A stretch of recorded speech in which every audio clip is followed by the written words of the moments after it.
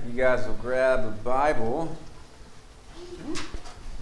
and turn over to Colossians chapter 3. I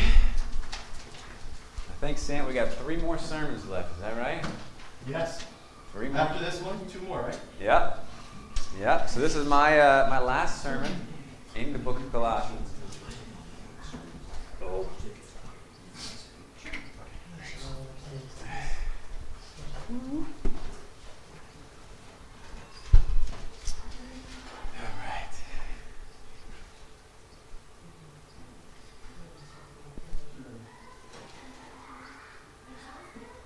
Sounds like things are going well up there with Tom. Might have to stop and pray for him again. All right, let's all stand up as we read God's Word, all right? God's holy, perfect, timely Word.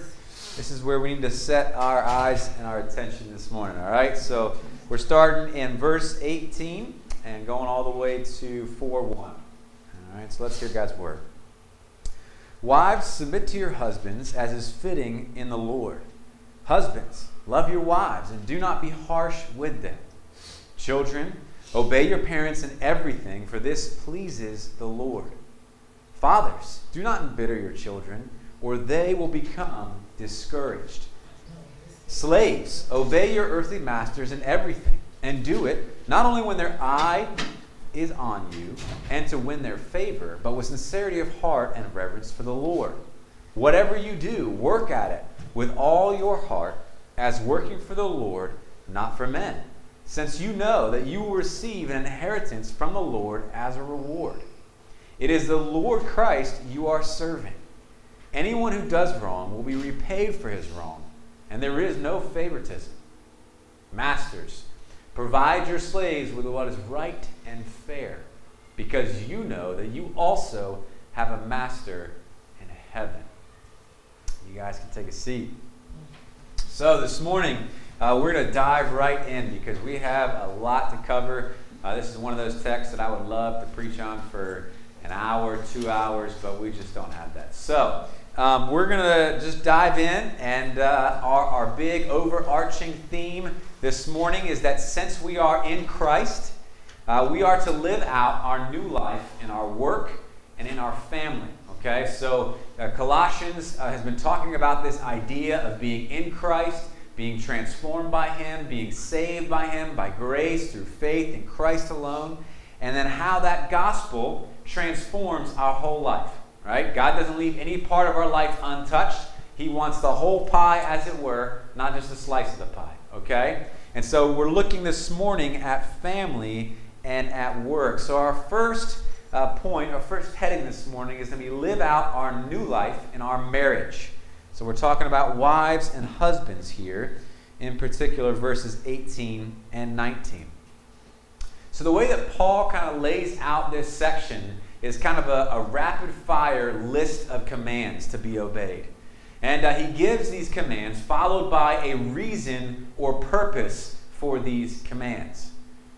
And I think that each of these 6 groups are addressed like this, except for one where there's no reason given. But this first pairing, wives and husbands, addresses how the gospel affects our marriage, how Jesus affects our marriage. Okay? So let's read it one more time. Verse 18, wives, submit to your husbands as is fitting to the Lord. So notice there, you'll see that first command, submit, and then you'll see the reason.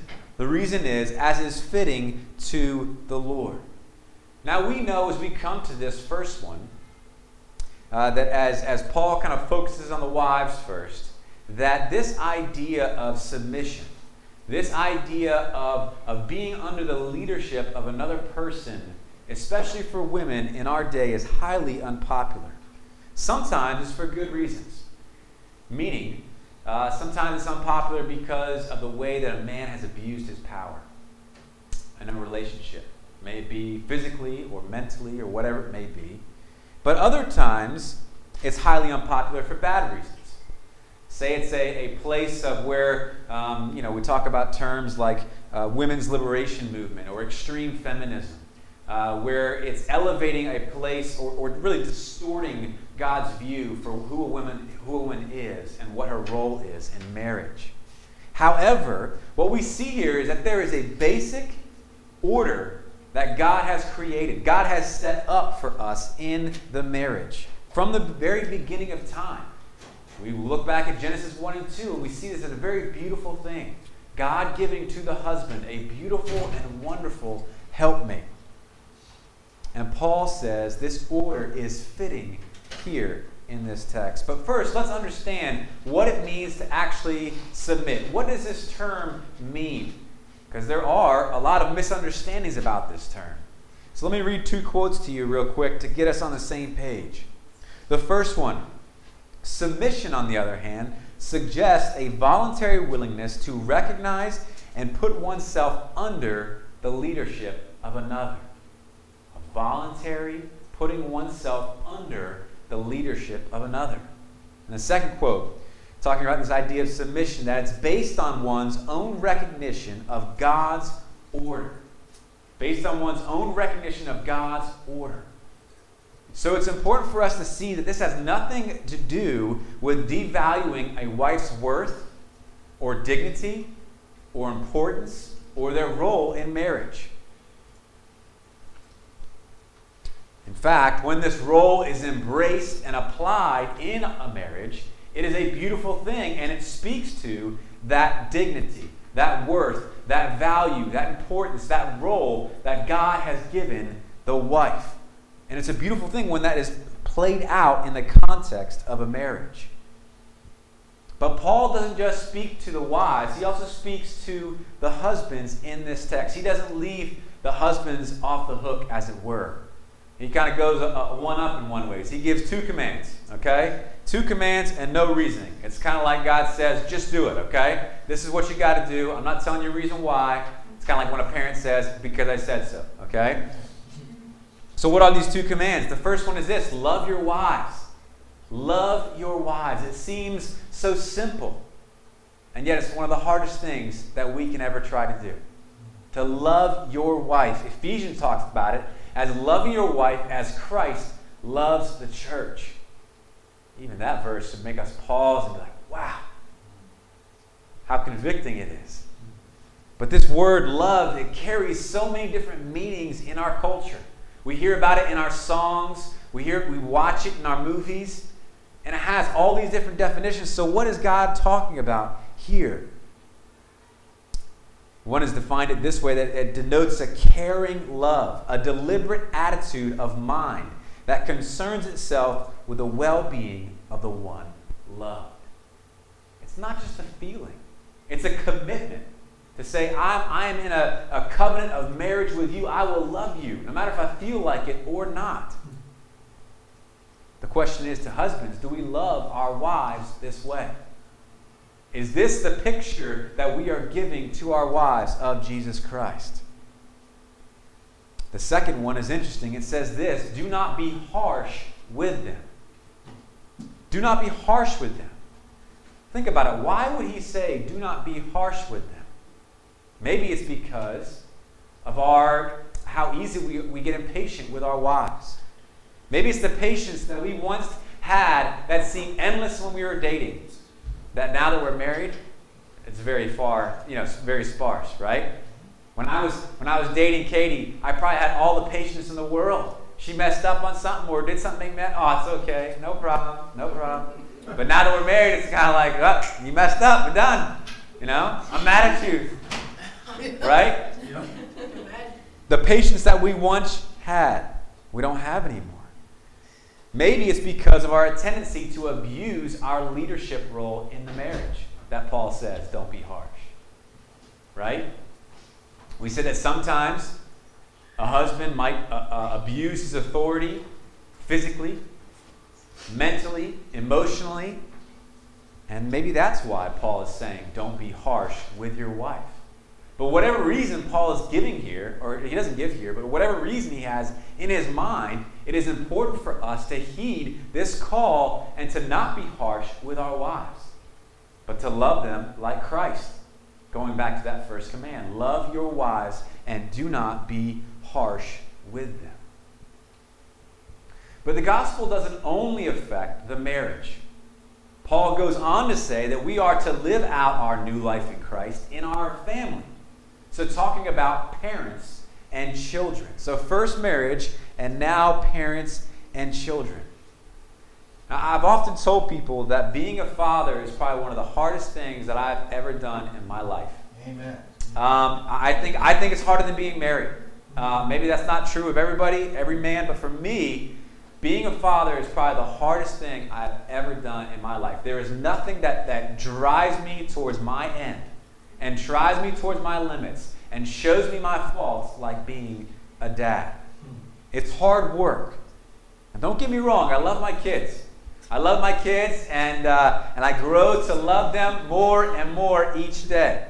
We kind of joke around, the running joke with my oldest, Hannah Grace, is that she turned to me a little after she was 3 years old. She said, "Did you know, Dad, that I didn't even like you until I was 3 years old?"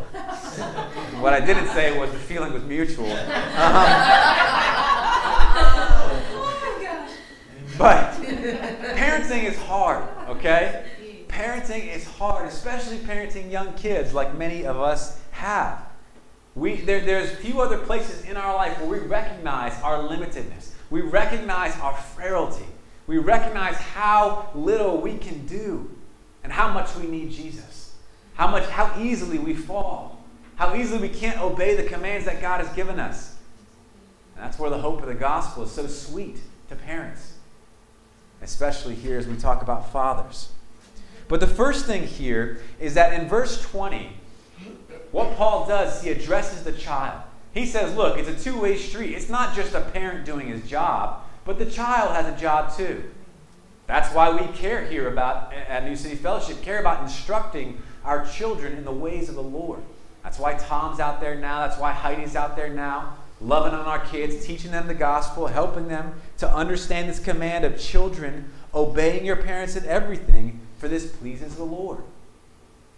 You know, it's funny, being a dad, I read this command, I said, you know what, you're always asking, why is Paul, or the writer, doing what he says? Why is he writing what he says? It's almost like he anticipates the child's question, but what about when this, looking for a loophole, right? He says, obey your parents in everything, for this pleases the Lord. Now, obviously, that doesn't include when your parent is asking you to sin or calling you to do something contrary to walking with the Lord. But he says in everything, God's given you your parents for a reason.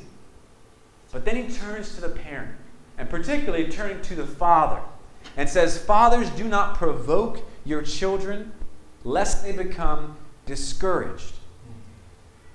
Now, I was trying to think of like a word picture, just trying to think about what it means to provoke something. What came to mind was a little kid, I'm sure I did this when I was a little kid, but a little kid seeing a beehive and just saying, he's got a stick in his hand and says, you know what? I got to go up and poke that thing. I got to go up, poke it. I got to agitate it. I kind of got to get them mad. I got to do something, right? I did that before as a kid. I'm sure other ones have. I'm sure Caleb's going to do it this summer. But this idea is, let me give you a quote here, to rouse to anger.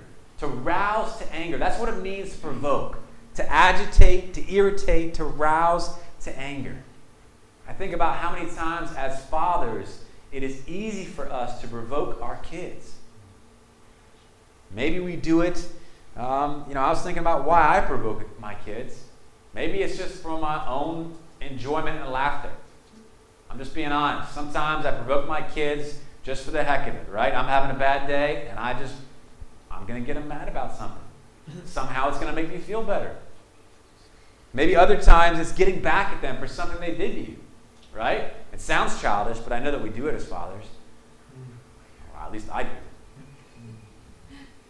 Provoking our children. We should come to grips with that and say, God, forgive me for doing that. Forgive me for provoking my children when I should be leading them to you. But you know what's even more convicting is the reasoning here. The reasoning says, lest they become discouraged. So when we provoke our children, we can lead them towards discouragement. Another translation says to lose heart.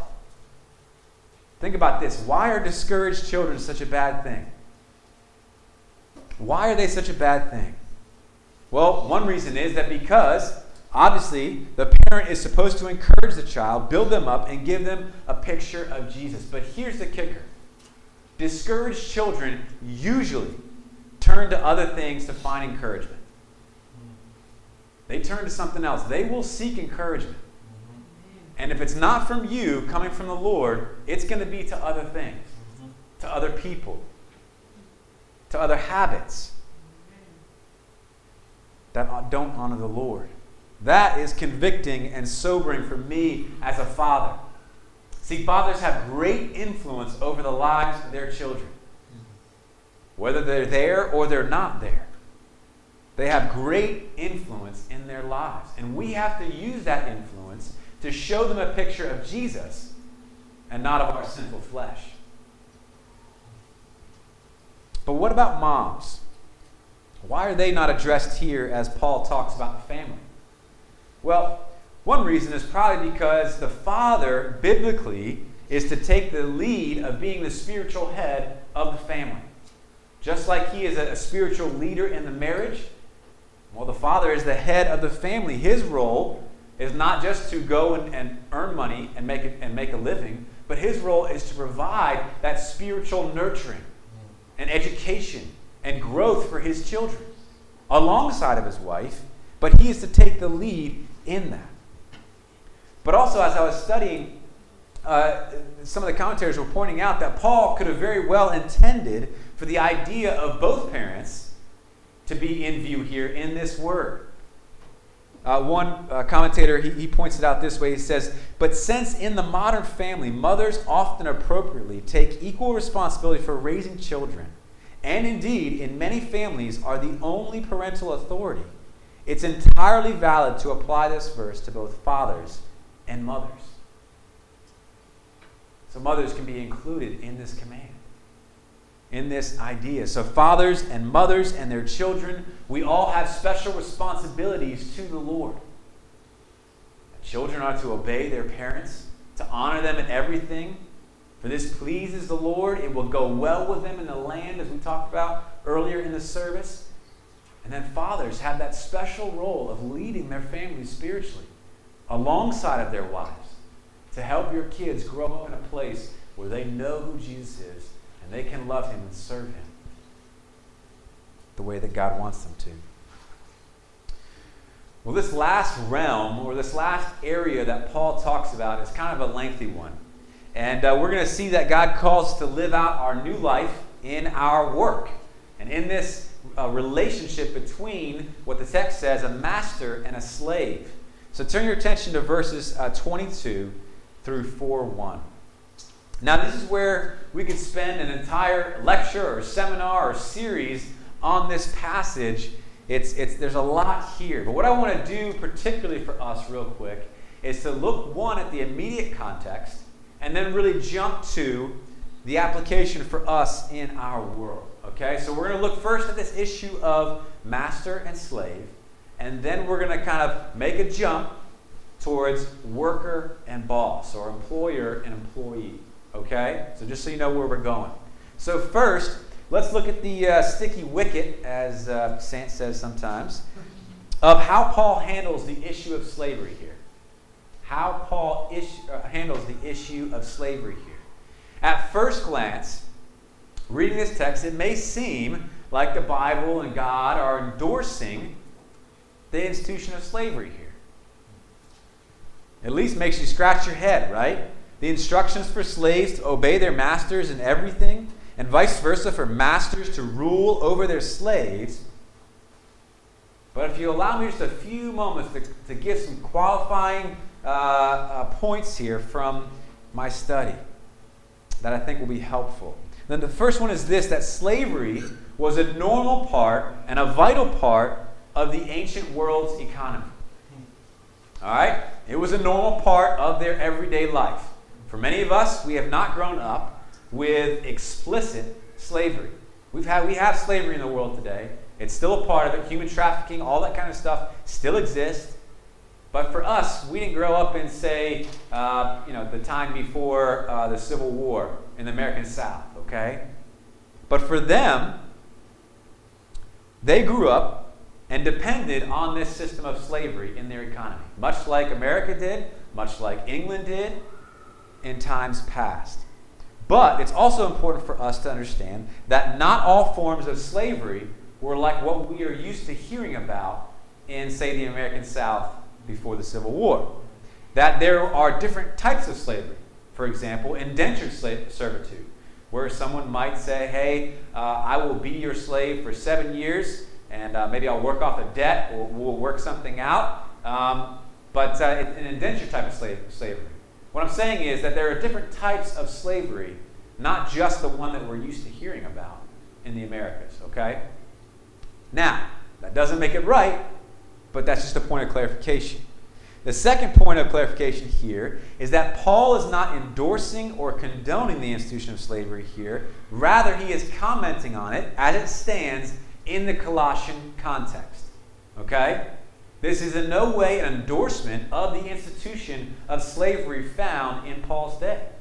He's not saying slavery is a good idea or this system is a good idea, let's keep it in place. He is commenting on it from a gospel point of view as it stands in that context there in the Colossian church. Number 3 is this, and this is important for us to see, that Paul is implicitly undermining the institution of slavery and thus condemning it in God's eyes by the instructions that he gives to slaves and masters. Meaning that if this was carried out, right? So if slaves did what Paul said here, and if masters did what they said here, then guess what? The institution of slavery would be demolished. Right? If masters treated their slaves or employees with fairness and justice, like in God's eyes, it would totally flip the system upside down. If slaves said, you know what, my ultimate boss is God, I'm working for him, I'm doing a great job working whatever I do, work heartily unto the Lord and not for men, it flipped the system upside down. Now only God knows why, in his wisdom, he chose to do it this way, to talk about it implicitly rather than explicitly. Why did Paul not just give an explicit command to say slavery is evil, or slavery is wrong, or stop it? We don't know. But we do know that it's not endorsing, and that it is implicitly turning the system upside down, and in essence, demolishing it, if this were to be carried out. Now, with these things in mind, I want to go back to verses 22 through 4:1 and really talk about how this, for us today, relates to the boss and the worker. Okay? How we view our relationships in work and our work itself. Because I think that's one of the big applications for us as we read this text. Okay? So the majority of us will spend probably a lot of time in our lives working. Okay? So outside of sleeping, there's probably not something else that we will do more in our life than work. Okay? That's just a fact of our lives, and it's a good thing. It's a good thing for us to work. And we're going to talk about why in a minute. But as Americans as a whole, we don't really have the best relationship with work. And what I mean by that is either we have work as an idol and we work too much, or work is not an idol and we work too little. We have a hard time living in between those two extremes. Work too much or work too little. Our attitudes about work vary from overexcitement and zeal to dread and fear. And these are effects of the fall on our relationship to work. God gave Adam a job in the garden to tend the garden. And he gave him a helpmate to do that, Eve. And they had work to do. And it was a beautiful thing. But when the fall happened, it affected not only their relationship with God, but their relationship with their work. It was going to be hard. It was going to be not all that easy to do the things that they needed to do in the garden. Thorns and thistles. But as Jesus does in everything, he transforms our relationship with work. So let's look at a few points here as we study this section for us today. The first one is this, that workers are to work hard. Workers are to work hard. That seems very simple, right? Workers are to work hard. Paul doesn't give workers a break here. He says that the employee is to obey in everything with a sincere heart, fearing the Lord. Whatever you do, work as unto the Lord and not to men. God doesn't give loopholes here to the employee, but he expects the employee to work hard, to do a good job, an honest day's work, that whatever he or she is doing, to do it all to the glory of God. If I'm designing something, that I would design it in such a way that people would be able to look at it and say, man, she put her heart into that. She was honoring the Lord in her work. So the question is, do you see your work as a way to glorify God and to show him to other people? Whatever you do, the way that you make that Excel spreadsheet, the way that you clean a building, the way that you check people out of the cashier's line, whatever you do you see that as a way to glorify your God? Secondly is this, workers are to work primarily for their ultimate boss. Ultimate boss. Now, we're not talking about your boss man or your boss lady, the one that you report to. We're talking about God. And right here in this text, what it is saying is that you and I, in our ups and downs, in the good times in work, in the bad times in work, we are to have in view our ultimate boss, which is God. He is our ultimate master.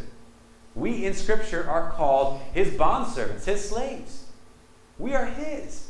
And it's a beautiful thing. It's not a bad thing to be that. To say, I am yours. You created me. You made me. I am here to serve and obey you. The second half of this verse in 23 is really important. It says, as for the Lord and not for men. That's the way that we are to work. We're looking to please our ultimate boss, which is God. The third thing is this, that workers and bosses alike will be rewarded or punished for the way they did their work. Verse 24 through 4:1, it talks really in depth about this. But God says our work matters, and it has consequences for our good or bad. Our work is either glorifying to God and building up his kingdom, or it isn't. It's doing one of those two things. The one who works under the Lord will receive here a beautiful inheritance. The one who doesn't will be paid back for his wrongdoing. It's also why Paul warns the master, look, think about the way that you treat your employee. Because if you don't treat your employee fairly and justly, you will be paid back for your wrongdoing. So many applications there. But we got to keep going. Number 4, all work done for the Lord has dignity. And I want to hang out here for a minute because this is really important for us to see. All work in the Lord has dignity. Think about that. That's great news that our work matters. Our work matters. In thinking on verse 23, one commentator, he makes this conclusion. He says, this would transform the most menial responsibilities and give dignity to all of their work. Dignity to all of their work. And there's a book I've been reading that talks about this kind of a theology of work by Tim Keller. And in that book he says this, no task is too small a vessel to hold the immense dignity of work given by God. Think of the supposedly menial work of house cleaning. Consider that if you did not do it or hire someone else to do it, you would eventually get sick and die from the germs, viruses, and infections that would breed in your home. Menial work, but our work matters before the Lord. Our work in our marriages, our work in our homes as parents, our work in our workplace and our place of employment, it matters. But you know what? A lot of times it just doesn't feel like it matters. I don't know about you guys, but when I go to work, even as a pastor, my days, I struggle with thinking that my work is meaningful, that my work is significant, that it's carrying out any good end. And I ask God, what are you doing? You tell me my work matters. It doesn't feel like it matters.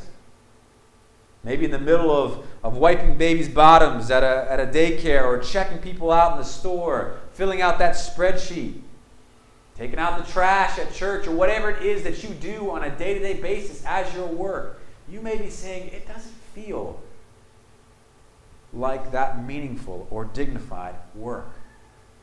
But God is reminding us here that it is.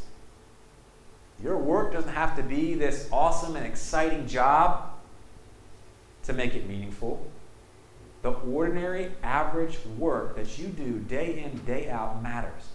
God created you to do that work and to do it well. And He's helping you to do that. He hasn't left you on your own. By His grace and by His power, He is helping you to do this. And when you mess up, He is there to forgive you and to help you again. Well, as we come to a close, I thought about this song that it's an old Christian band called Caven's Call, and the song is called Bus Driver, okay? And I think this song really embodies what's going on here, and I'll just summarize a little bit of it for you. Basically, the guy is telling us a story about a bus driver, okay? And just imagine your city bus here, you know, the bus driver, whoever you have, takes you wherever you need to go.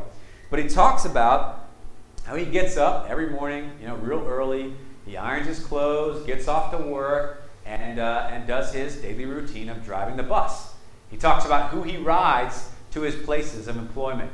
He talks about a man who goes to a store to work on refrigerators. He talks about a lady who works in retail, maybe something like that. But he talks about all these different people, right? That he drives to his places. But he begins to question the importance of his job. He says, I'm just a bus driver, okay? I do the same thing each and every day. I wake up at the crack of dawn, I get on my bus, I do my route, and I go pick people up and I drop them off at places. Would it really make all that big a difference if I wasn't here? Would it make that big of a difference if I was not doing the job that I had been given? He's really questioning this, and he says this, and I wonder how this would be if I was never here to drive this bus from Ashbury to Maine. I suppose this town would be the same with one bus less exhaust. But that bank and retail store, they just wouldn't be the same, the people that he drives. But what can I see from the limited confines of my bus driving seat? Only me. And he says, and he goes through the chorus, and I'm just a bus driver, what do I know? And then he tells himself, well, don't believe that. We're all just bus drivers, and it's time to go home. Just a bus driver. But he realizes that his driving that bus is important. God gave him that job.